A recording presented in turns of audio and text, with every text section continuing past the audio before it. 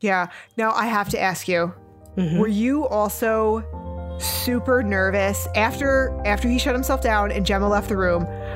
I was super nervous that he was going to move or open his eyes. Yes. Okay. Yes. Okay. I'm glad it wasn't just me being paranoid. I thought it was just me. Yeah. Yeah. I thought if he opens his eyes, that means my theory comes true. Wait, and then I was like, after that, I was thinking to myself, wait, fuck. Nolan wrote this. Is this like the top at the end of Inception where we don't know if he opened his eyes yet or not? I'm like, God damn it, he's in my head. I'm in my head because this is my own theory and this is nonsense. What is happening to my brain right now? Welcome to the Marvelous Madams podcast. We're your hosts, Madam Chris.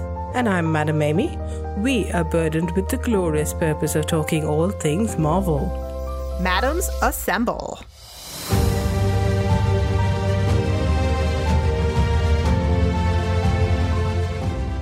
All right, Amy, so leading off this episode here, I have to ask you, because Amy and I typically don't talk about the episode before we record. So, partner, have you vacuumed up your heart from the floor yet? No, it's, I'm still picking up the pieces. Yeah, mine's still a puddle in the living room. I haven't gotten the shop vac out yet to take care of it.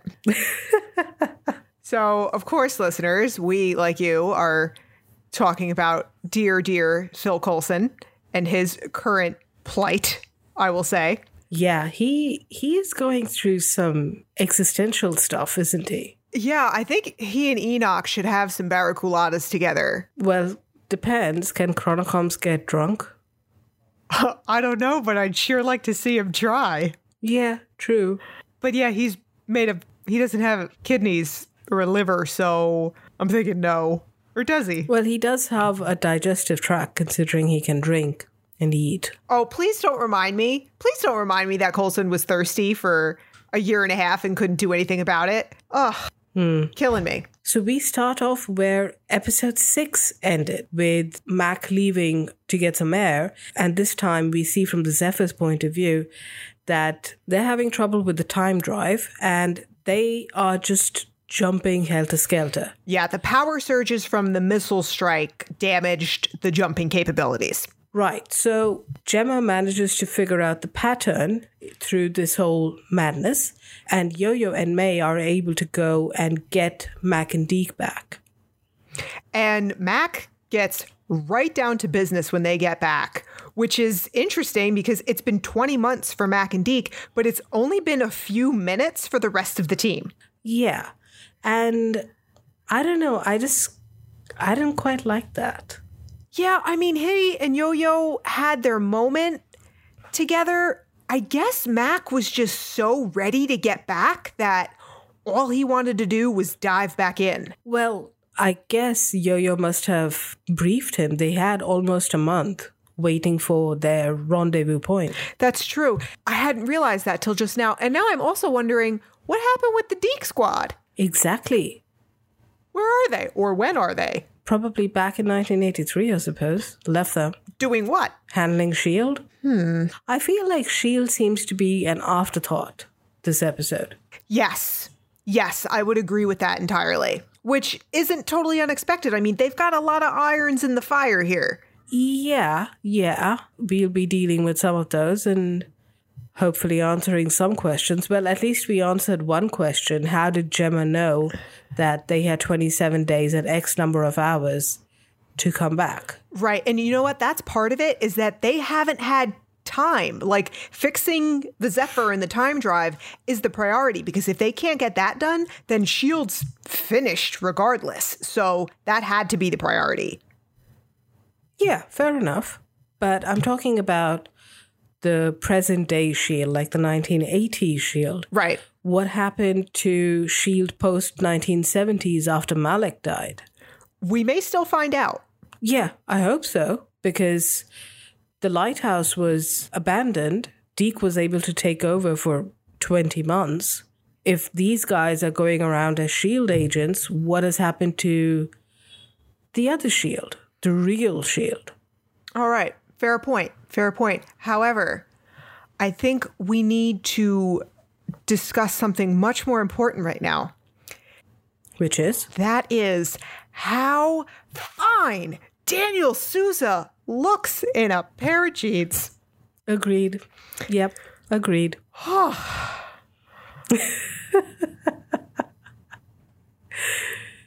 Someone getting a little hot and bothered? Seriously, has been since the episode. Blue is his color. I will also say that. Anything, any color is his color. Not that I ever found Joey Tribbiani particularly attractive. He was never really my type. But that was kind of the vibe that Sousa was giving me this episode. Seriously? Yes, a little bit because of the clothes.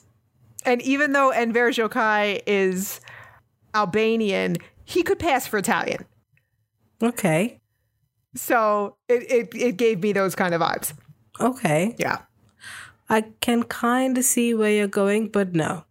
No. Sousa does it for me, yeah. Oh, absolutely. Joey can sit with his meatballs. It's fine. Yes, as long as he shares the meatballs with me, then we're good. Joey doesn't share food. I knew it was coming. As soon as it was out of my mouth, I'm like, Krista, you goddamn know better. You say that to your husband once a week. Oh, I'm proud of you, though. You actually caught the pass on that one. Good job. Thank you. I'm patting myself on the back. Now that Deke and Mac are safely back on the Zephyr, they take maybe 2 seconds to get their bearings because the team still has just a couple of problems they need to deal with. Yeah, just, tiny little ones. Like, oh, right, they only have 20 minutes before they potentially end up in a time-space oblivion because the time drive is broken and they'll be jumping within jumps. Right, and even Gemma doesn't know what's going to happen after that. Yeah, and I need to say this now. This was the one thing Amy and I did discuss today a little bit before. I needed an outside perspective on this, and we're going to get to the second part of this later on, but I'll start by saying it now. There were a number of times in this episode, especially when May and Yo-Yo are in the forest, where I kept waiting for Christopher Nolan to jump out from behind a fucking tree and go, tee, I wrote this episode. Because the beginning of this feels like Inception. How? The jump within a jump versus the dream within a dream and what's real and the progression of time and backwards and forwards. It's a lot. No. I disagree on that bit.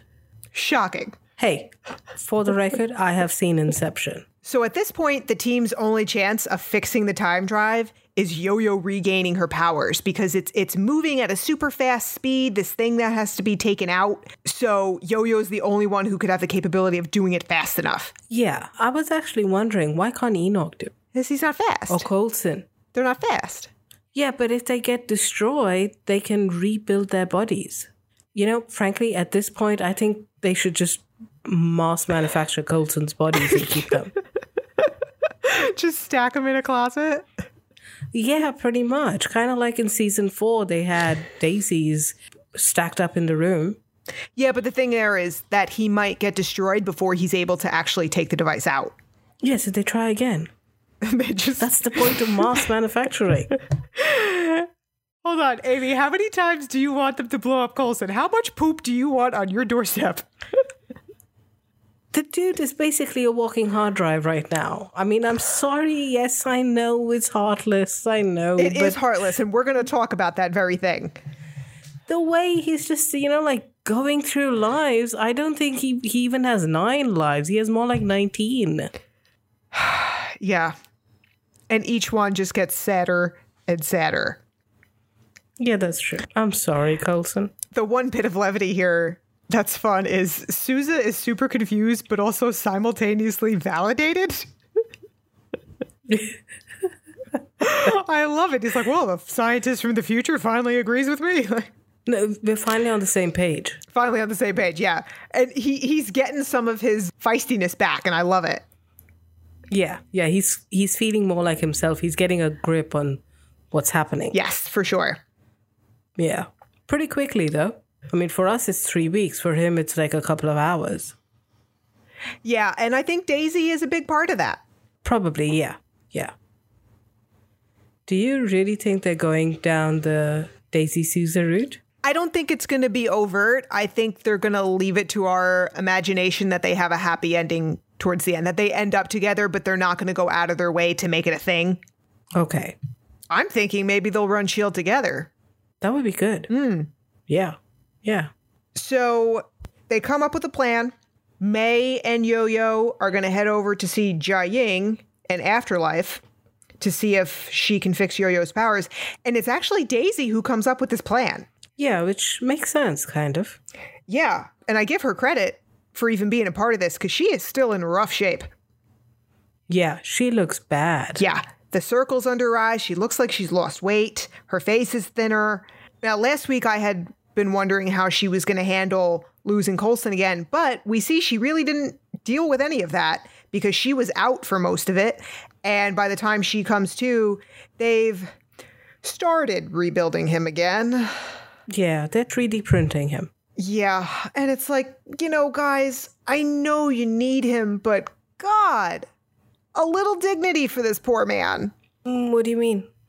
He has no legs. They wake him up. He doesn't even have a full body yet. Yeah, that's because they needed his help. I know, but it doesn't make it less sad and humiliating and just keeps reminding him that he's not truly human. True. Yeah. It's just a constant barrage of reminders that he's not human. At this point, I feel like he's being used more like a tool. Yes. Which I get the hypocrisy of it, considering I just said that they should mass market him and keep using him till they get the drive sorted out. Mm-hmm. Yeah, I get it. But that's how they're using him. That's why it popped into my head. It's true. I feel like Daisy is the only one really treating him like the man who's still in there. Yeah, yeah. I get why May would shy away. I understand. I do. It's so hard, but it's just, breaks the heart. Yeah, true. Especially Mac and Gemma, I think. Because Gemma's the worst offender. How so? She's the one who did this to him, and I'm really starting to sense some regret for the first time. By who? By Gemma? No, some regret in Coulson's voice.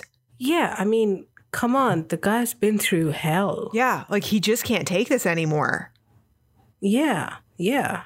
Like he thought he had a good end, and then here he is as a machine. He ends up blowing himself up. He's stuck in software mode for a year and a half, and then he comes back only to see that he's being 3D printed as he's woken up. Right, just because they need him for something.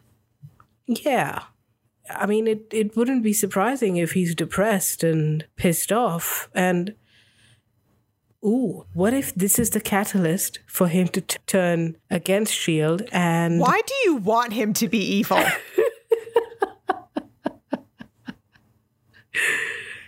I don't know. I have a whole garbage can full of cat shit with your name on it in my bathroom downstairs. He's still Coulson at heart. Coulson would never, ever turn on S.H.I.E.L.D. Yeah, but you can't deny he is kind of losing himself in all of this. I don't think Phil Coulson could ever lose himself that much. Did you see him this episode? Indeed, I did. I don't think he could ever lose himself enough to turn on S.H.I.E.L.D. Okay, not Phil Coulson himself, but maybe the coding. I mean, they do mention the coding and the ones and the zeros. Maybe they flip a switch. I don't know. I just like the theory. Mm-hmm. I mean, it's going to be painful, sure. Kind of like some Game of Thrones kind of shit, but it would be nice. Oh, man. I'm so glad I just switched my cat to wet food 2 weeks ago because the turds smell that much worse. Fine. I accept it. I know I hate myself for even thinking about it, but I can't stop thinking about it. Good. You should. Moving on. So here we veer off. And what we're going to do, we're going to cover May and Yo-Yo's journey first, and then we're going to discuss what's happening on the Zephyr. Yeah. So May and Yo-Yo have 2 days to complete their mission at Afterlife and get back to the Zephyr. But the crew on the Zephyr is only going to have 20 minutes to try and fix this time drive issue. Yeah, which isn't much time, and they are basically depending on May and Yo-Yo to come through. Right. So May and Yo-Yo hop in the Quinjet for a little girl time. Their version of girl time. Yeah, well, they do have a little bit of spa session there, don't they? Yeah, well, here, May admits we were right. She was starting to feel like herself in the lighthouse, but then she got a little overwhelmed by the hormones that were in the air during Mac and Yo-Yo's reunion. Yeah. I don't envy her. No, especially since, I mean, that woman is in an epic dry spell, isn't she? Yeah, pretty much, considering her boyfriend is a robot come alive. Think about it. Poor May hasn't gotten any in like 2 years since Phil died in Tahiti. Yeah, and then she was confronted with Sarge, who you couldn't get enough of. Yeah. Mm-hmm. And then a freaking robot. Yeah. Yeah, so she's living vicariously through Yo-Yo right now. Is she? Or was she forced to? I think it's a bit of both. You saw that little smug little smile on her face. Like she said, it wasn't all bad. Don't you think she was reflecting what Yo-Yo was feeling? I don't know. Because she was. Because her feelings are buried in there, so who knows? Yeah, but she did say that I could feel you all the way from there, so she was probably reflecting what Yo-Yo was feeling. Maybe. Either way, let her have just a little bit of pleasure, would you? So I love the fact that, again, we are going into a sort of covert op here to Afterlife, and they have no real plan, once again. Yeah. Well, at least they use their own names. Yeah, but that's very true. I don't think Chastity McBride would have gotten very far. So I love how they're in this like super stealth gear, but they're just completely winging it. Yeah, pretty much. It was great here to get more May and Yo-Yo time because they were great together in Alien Commies from the Future. Yeah, they were. And they've got some, again, this season, unexpected pairings. Yeah, and great chemistry. It's a total sass fest between these two. Yeah, totally. We're also going to see throughout this episode, these two are a lot more alike than either of them would care to admit. Yeah, I mean, sure, they do have their issues with feelings and stuff like that, but there is a lot of May reflecting Yo-Yo's feelings back to her, which we'll get to as we get there.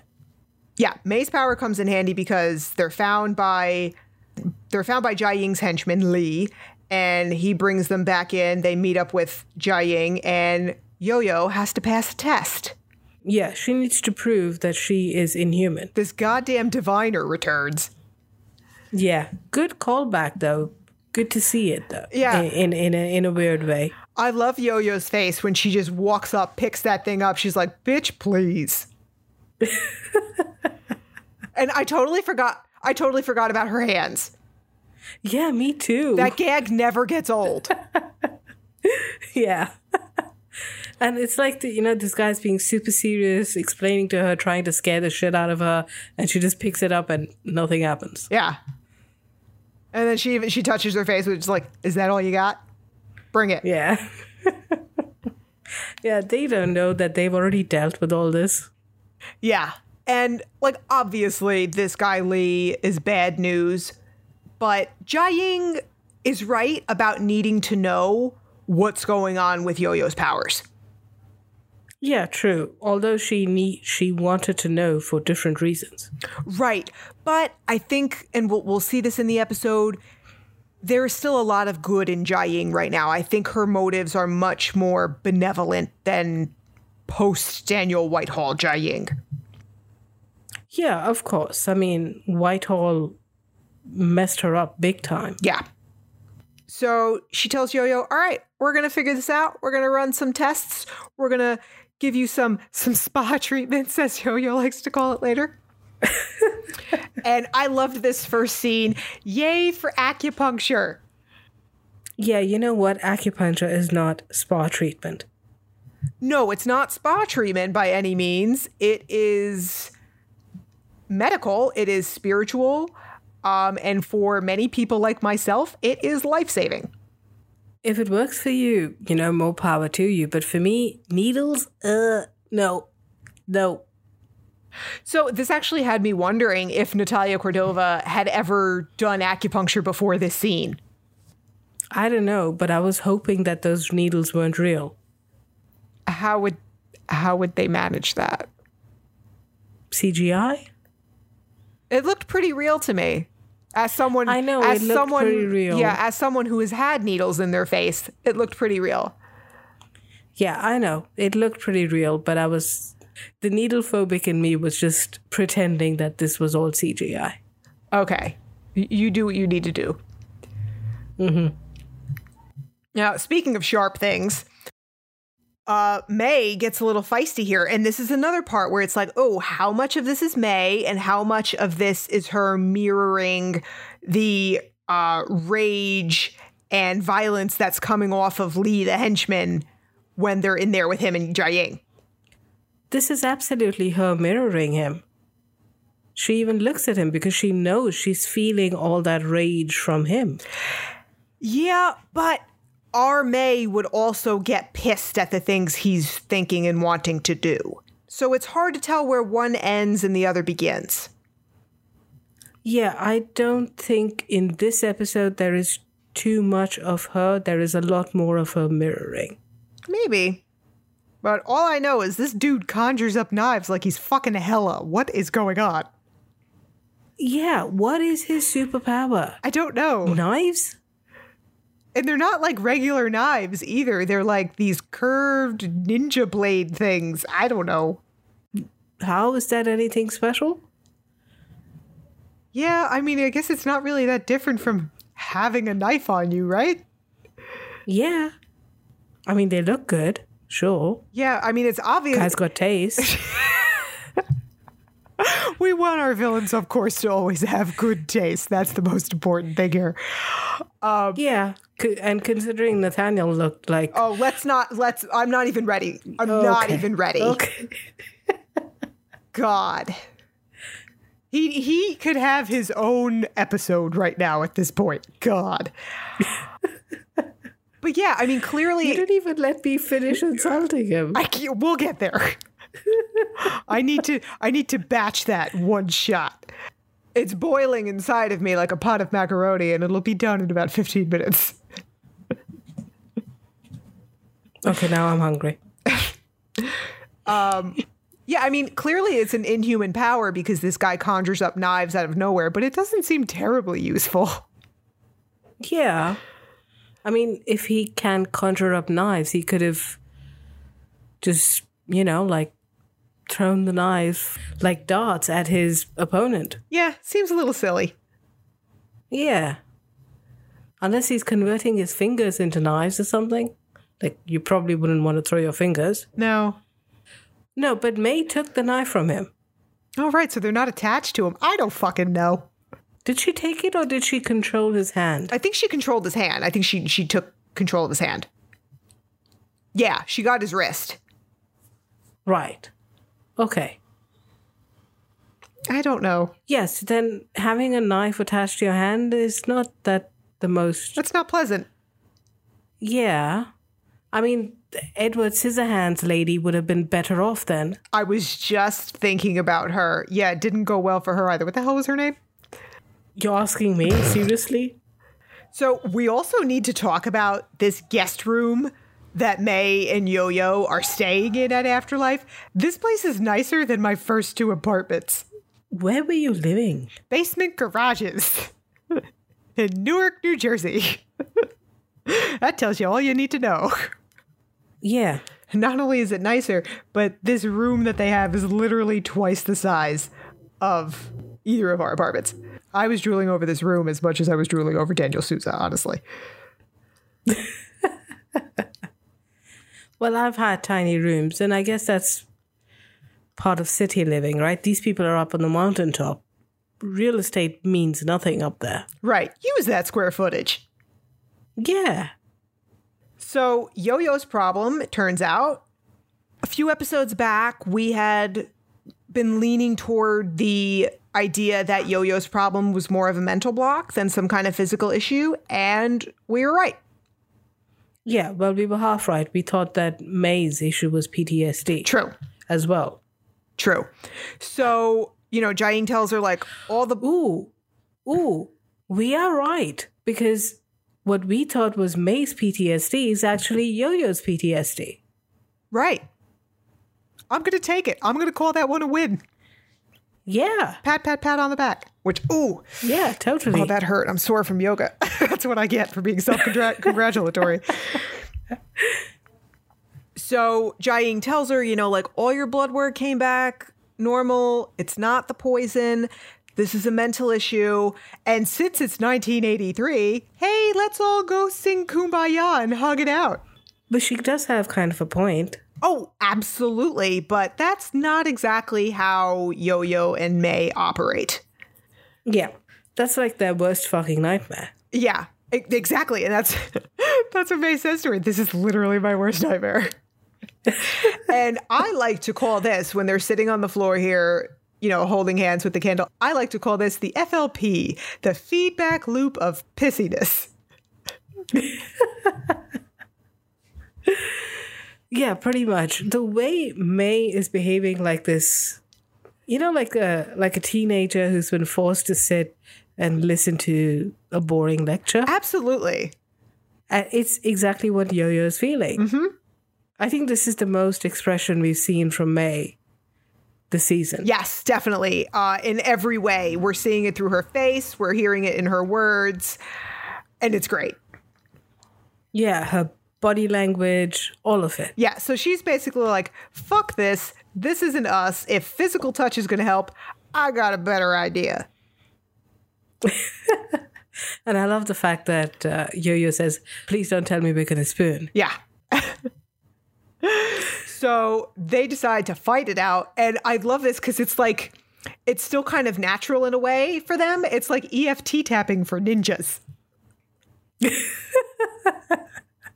And for those who aren't familiar with EFT tapping, it's a technique where you use your fingers to tap on certain parts of your face and your chest to bring buried emotions to the surface. It's very helpful. It's something I do every day.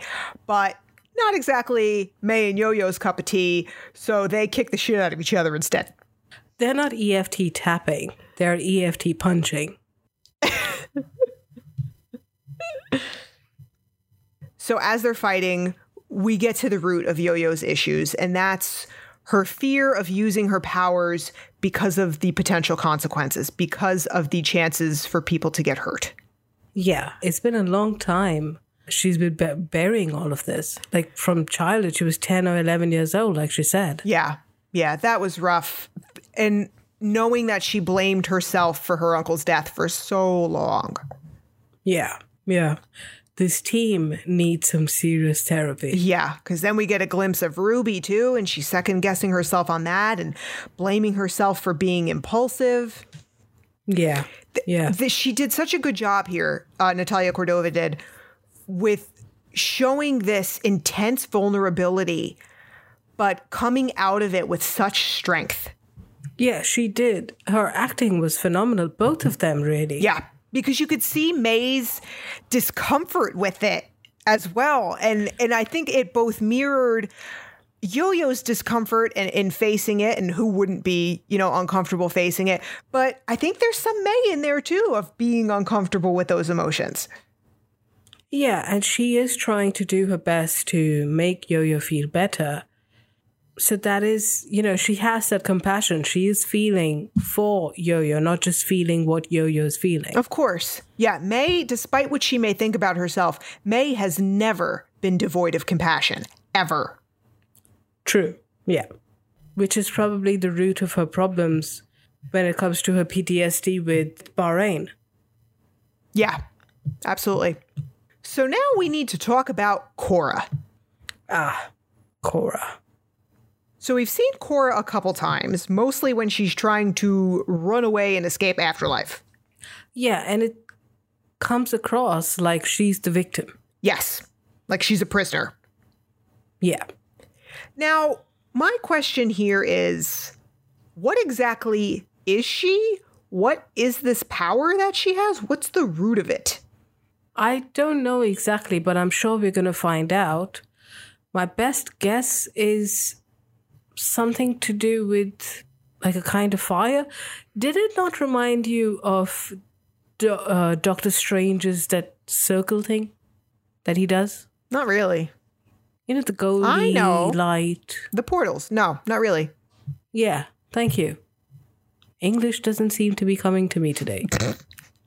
No, I didn't get that vibe. No, I kind of felt that a little bit. Maybe it's just the color. Later on, we're going to see her burn Lee's face, but he doesn't die and he doesn't seem blind either.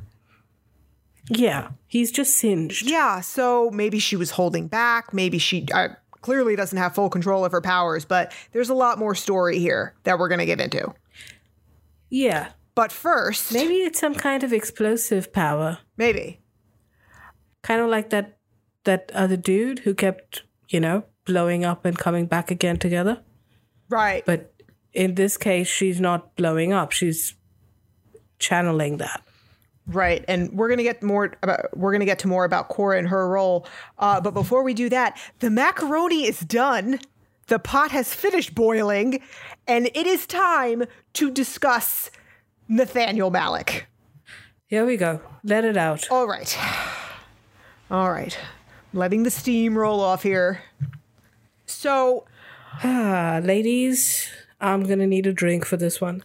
I have a theory about this, which I know is not the norm, but I am carrying the theories today since Amy's brain is a little fried. Uh-huh. And I know this sounds insane. I know. I'm fully aware. And I definitely want to hear what people have to say about this on social media. So, by all means, at me, let me know what you think about this. And in the spirit of fairness, if she is talking nonsense, please send her some poop. Excuse me. If it is nonsense, it is about a villain, not the most beloved hero of the fucking show. So you shut your face. Tomato.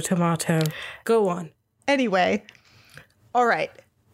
This jackass shows up looking like he stole Brendan Fraser's clothes off the fucking set of Dudley Do-Right when he goes like bad boy halfway through that movie. Because God knows this outfit is 3 sizes too big for him.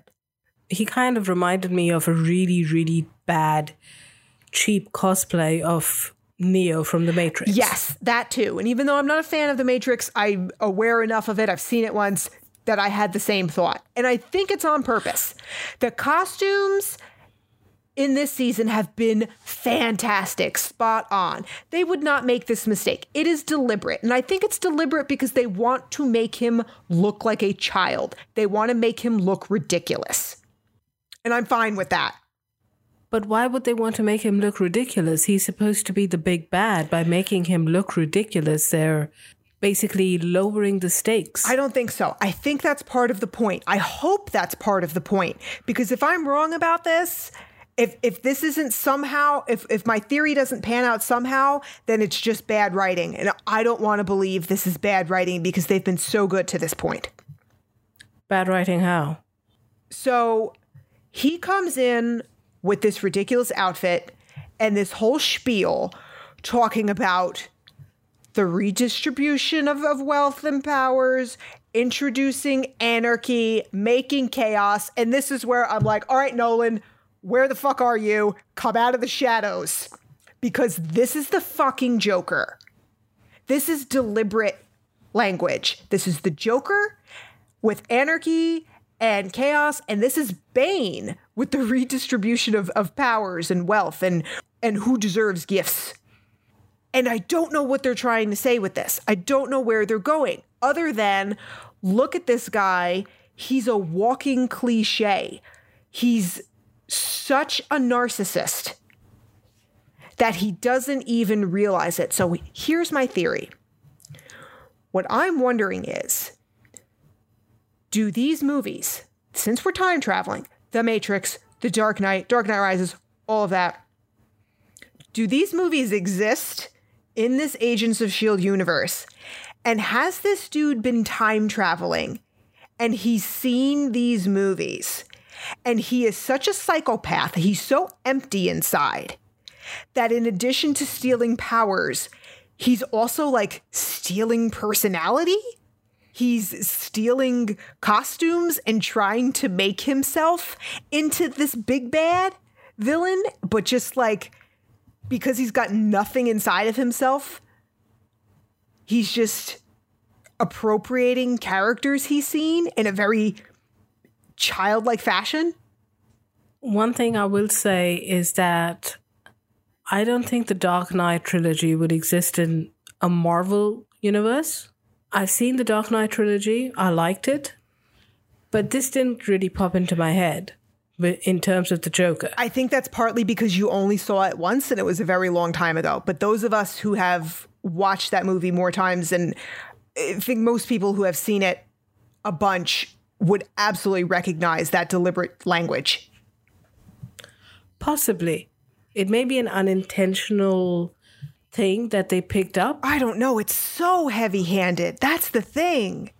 Yeah, it is heavy-handed. Yeah, but my only issue here is Joker is DC, and would Marvel reference DC? That's the thing, is that I don't understand what the writers are doing here. Like, if we remember back to season 5 with that caricature, Glenn Talbot, who, when he said at that tete-a-tete on the spaceship, when he told everybody to kneel before him, I almost threw my TV out the fucking window. That upset me enough of, you know, Marvel like stealing from themselves and from a much, much, much better character. If Malik had said anything along the lines of like, freedom is life's great lie, I was going to need a new TV. Honestly. Well, stealing from yourself is a different thing. Stealing from a rival. I just don't know what to make of this whole thing with Malik. I think we will find out. And I think the reason, okay, this is what I feel. I think the reason why they are being so heavy-handed with him and using this kind of deliberate language is because he's an immature child trying to play God. Right. And it's making me hate him more. So it's working. That's my point. Yeah, that's the good, that means they're doing a good job. But I'm not hating him. But okay, put it this way. I need to hate him for the right reasons. I need my theory to be right to hate him properly, because otherwise it's just bad writing. I guess we'll find out. Yeah. The next time we see him. Come on, writers. But one thing I am very, very grateful for with Nathaniel, his goatee was his own hair. Thank you for not putting on extra fake facial hair on him. Yeah, it definitely was real and sparse. And I think that's another layer adding to the fact that he is very much portrayed as this man-child. Yeah. I mean, he looks like he's wearing his brother's pants and his father's belt. But you know, for that one moment before we see him, we get the quaking and the knife and the gun disintegrating. For a moment, I was so excited to see Daisy. Yeah, I didn't think for a second that it was Daisy. Okay, no, for a moment, I just got excited to see Daisy, and boy, were my hopes dashed. Yeah. Malik clearly has his powers under control. Yeah, he does. So he's spent the last 10 odd years getting control over his powers. Yeah. So he and his Hydra goons attack Afterlife. And this is when it becomes clear from everything Jiaying's saying that, and she will refer to her as her daughter also, Cora's her kid. Yeah, I was not expecting that. Well, this also means Daisy's got a sister.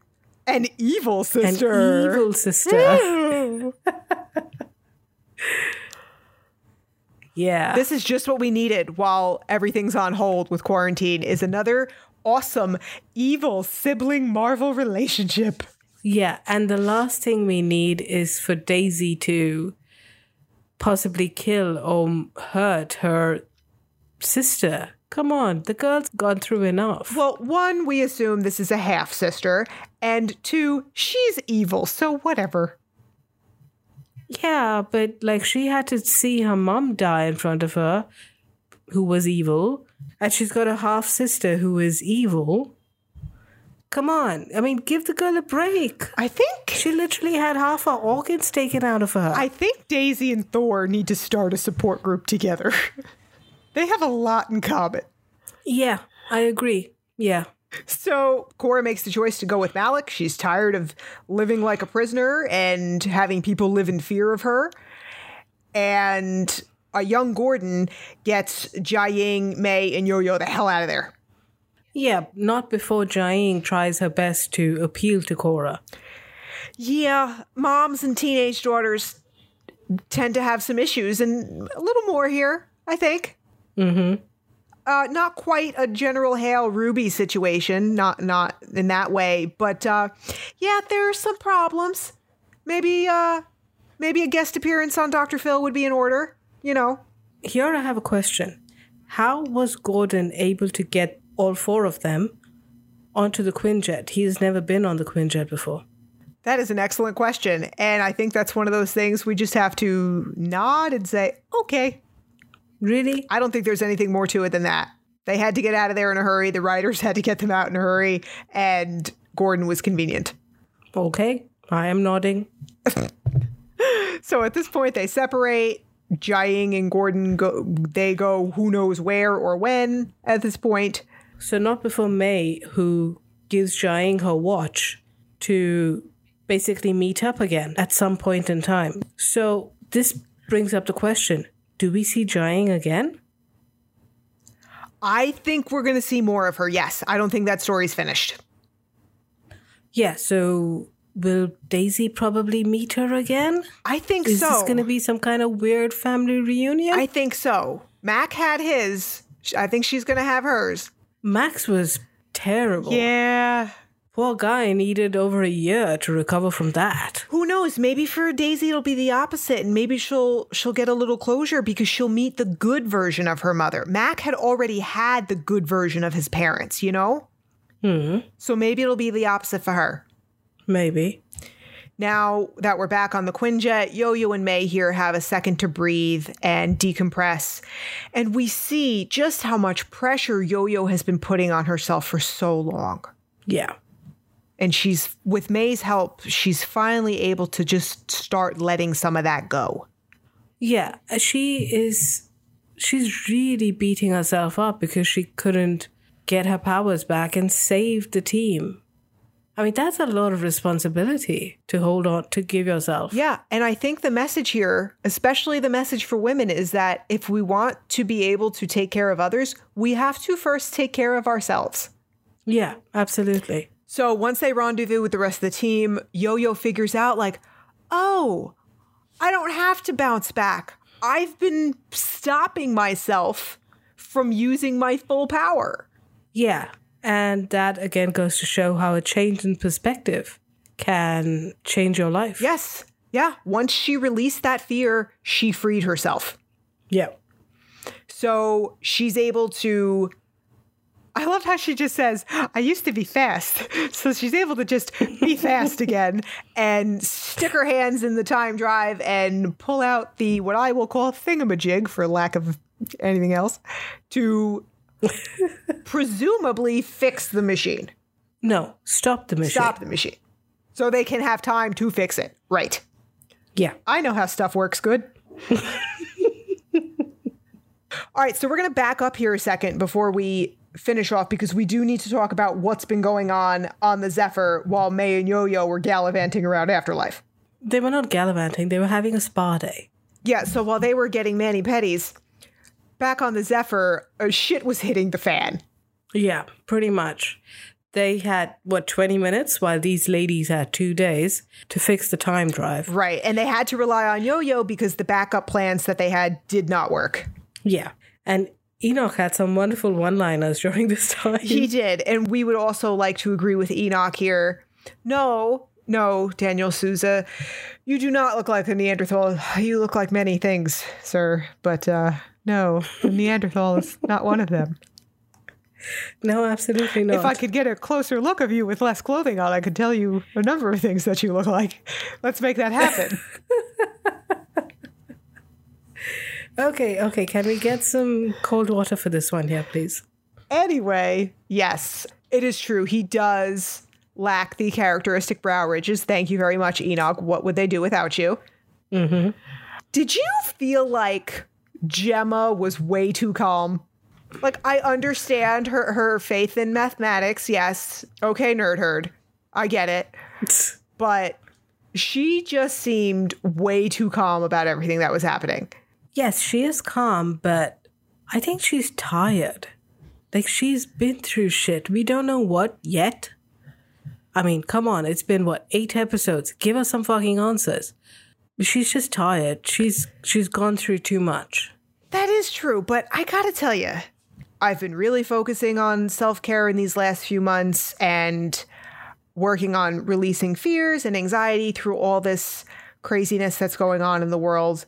However, if I knew that the world could very well be ending in the next 20 goddamn minutes, you best believe I'd be shitting my pants. Yeah, but shitting your pants is not going to help you. No, but that's the point, is it wouldn't stop it from happening. Like, she's way too zen about this. Yeah, because, okay, look, I'm pretty calm in a crisis, so I kind of get her. Like, I've been through some difficult times and difficult crises over my life, where I've been, responsible for people's lives in my hands, quite literally. And I can see, and I have been pretty much as calm as Gemma has till, whatever the crisis is. Then after that, I break down, but that's a different story. Here, nobody has the time to break down. Yeah. But you didn't have a Diana in your neck. That is true. And something's going on with that because she deliberately reaches back and starts rubbing her neck when she's making that video for Fitz. Yes. This caught my attention at one point when she says that I don't know why we have lost touch with you when we left Izel's temple, number one. And when she's talking about getting back together with him, that is when she's touching her neck. Mm-hmm.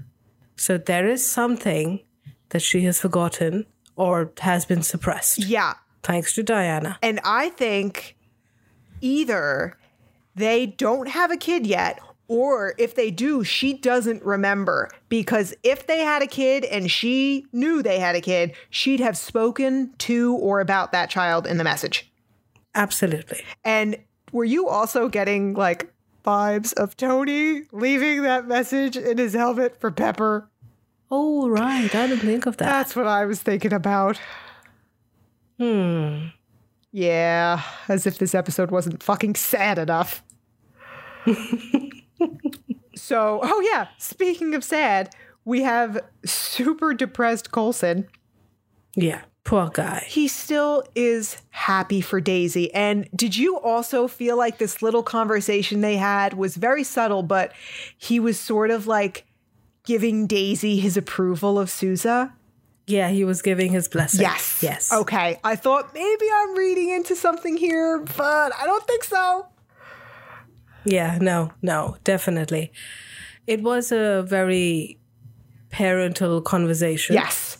Small one, nonetheless, but yes. Yeah, but in a different way this time, in a more mature way, like he really recognizes her growth as a person. Yeah. And I love that about Coulson. He has always not only loved Daisy, but he's respected her. There are lots of parents who love their kids, but don't respect them and don't give them that in their relationships with them. But Coulson does. Absolutely, yes. He may not be her dad, but he is the best dad. He may not have been her father, but he's her daddy.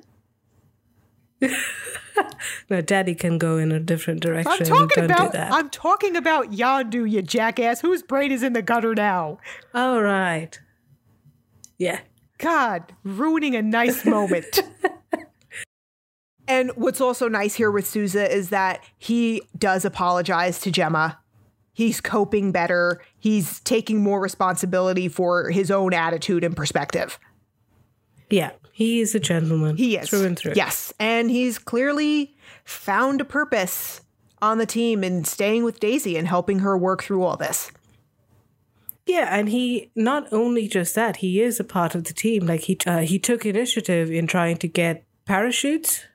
That was a great moment when he asked Gemma if she'd ever jumped out of a plane before. She's like, yeah, but only the first time with a parachute. And he's like, what?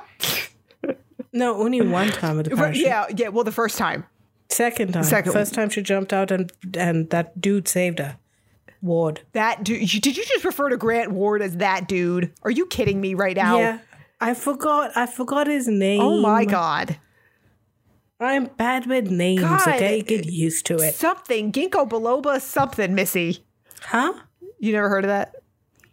No? That's, wow. That's, yeah, my 1990s is showing. Sorry. I wasn't watching Supermarket Sweep on Netflix last night, I swear. Anyway, so Sousa is fitting in nicely. Yes, he is. And he was certainly fitting in those jeans very nicely. Oh, yes, he was. I know, but I brought it up. I'm sorry, people. Why would you be sorry? Because you've been going on and on. Hey, I'm just speaking my truth. I think I'm still recovering from the boobs. So Sousa has a seat while Daisy hops back into the healing chamber because she still needs to do some recovery here. Yeah. And Coulson is put into his corner, for lack of a better word. Yes. Yes. Oh, and it was just so depressing when he's like, at least let me do it. And did you notice he was still carrying that glass of water? Yes. Yeah. Now I have to ask you, were you also super nervous after he shut himself down and Gemma left the room? I was super nervous that he was going to move or open his eyes. Yes. Okay. Yes. Okay. I'm glad it wasn't just me being paranoid. I thought it was just me. Yeah. Yeah. I thought if he opens his eyes, that means my theory comes true. Wait, and then I was like, after that, I was thinking to myself, wait, fuck. Nolan wrote this. Is this like the top at the end of Inception where we don't know if he opened his eyes yet or not? I'm like, God damn it, he's in my head. I'm in my head because this is my own theory and this is nonsense. What is happening to my brain right now? And then, dun dun dun, it turns out, whoops, whatever Yo-Yo did not make the Zephyr stop jumping. I have a theory. All right. I hope nobody put their pens down. Go ahead. Yeah, well, we've not had any theories. Well, you had a theory. I've not had a theory this episode. I certainly did. My theories should also be written down. My theories count too. Though few and far between they may be. Is this your first theory? It might be. Did you pop your theory cherry? I think I did. Today? I was just so incensed. Yay. Okay. So here's my theory. Finally, at the end of the episode, Gemma sent the message to Fitz, and we see that message is sent. Okay, I was paying close attention to that monitor while she was recording, and then later speaking to Dee. Okay, I have a theory that Fitz is the one who has made them jump. Oh, I'm on board. Yep, that would make sense.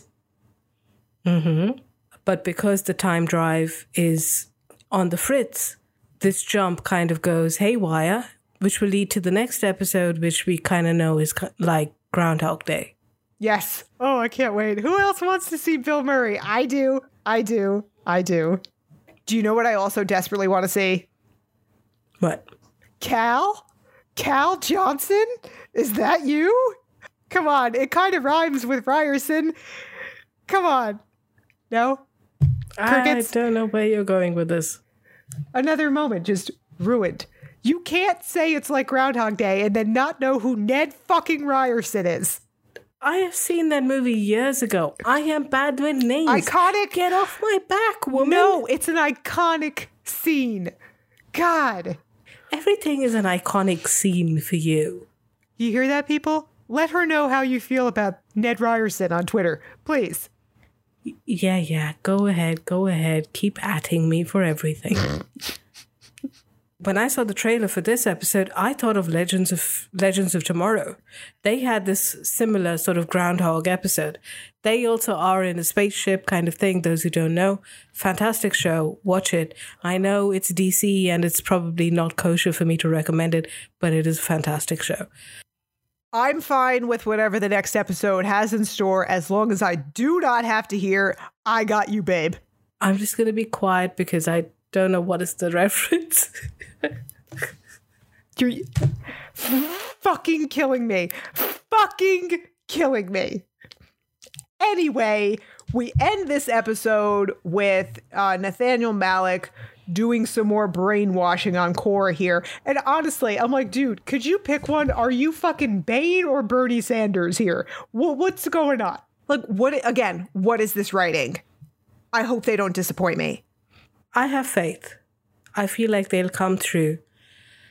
I hope so.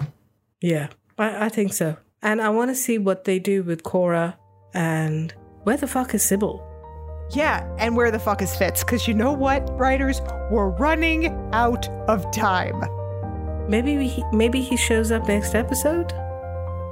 Keeping in mind my theory that he was the one who, made them jump? Could be. If he does, I think it'll be at the very end of the episode.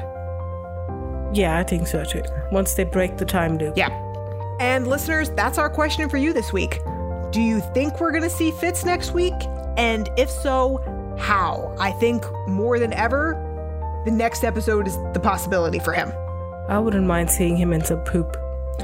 Of course you wouldn't. Let us know how would you like to see Fitz. Email us at themarvelousmadams@gmail.com or let us know on Twitter or Instagram at marvelmadams. Thanks to all you madams for joining us today. I'm Madam Chris. And I'm Madam Amy. Assemble with us next week for episode 9 of the final season of Agents of S.H.I.E.L.D., As I Have Always Been. And if you have a minute, please leave us a review on iTunes because we do read every one of those personally, and your feedback helps us improve the show. And while you're at it, visit us at themarvelousmadams.com, where Infinity Stones are a girl's best friend.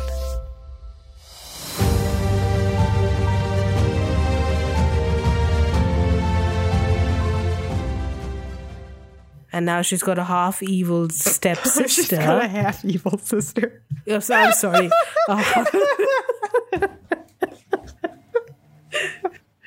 Does that mean she's got like one, in movie language, TV language, does that mean she's got like one brown eye and one blue eye? Or maybe this is like, like she's got half evil and half good and she'll come to the S.H.I.E.L.D. side. But Amy, they're both brunettes. We won't know which one's the good one.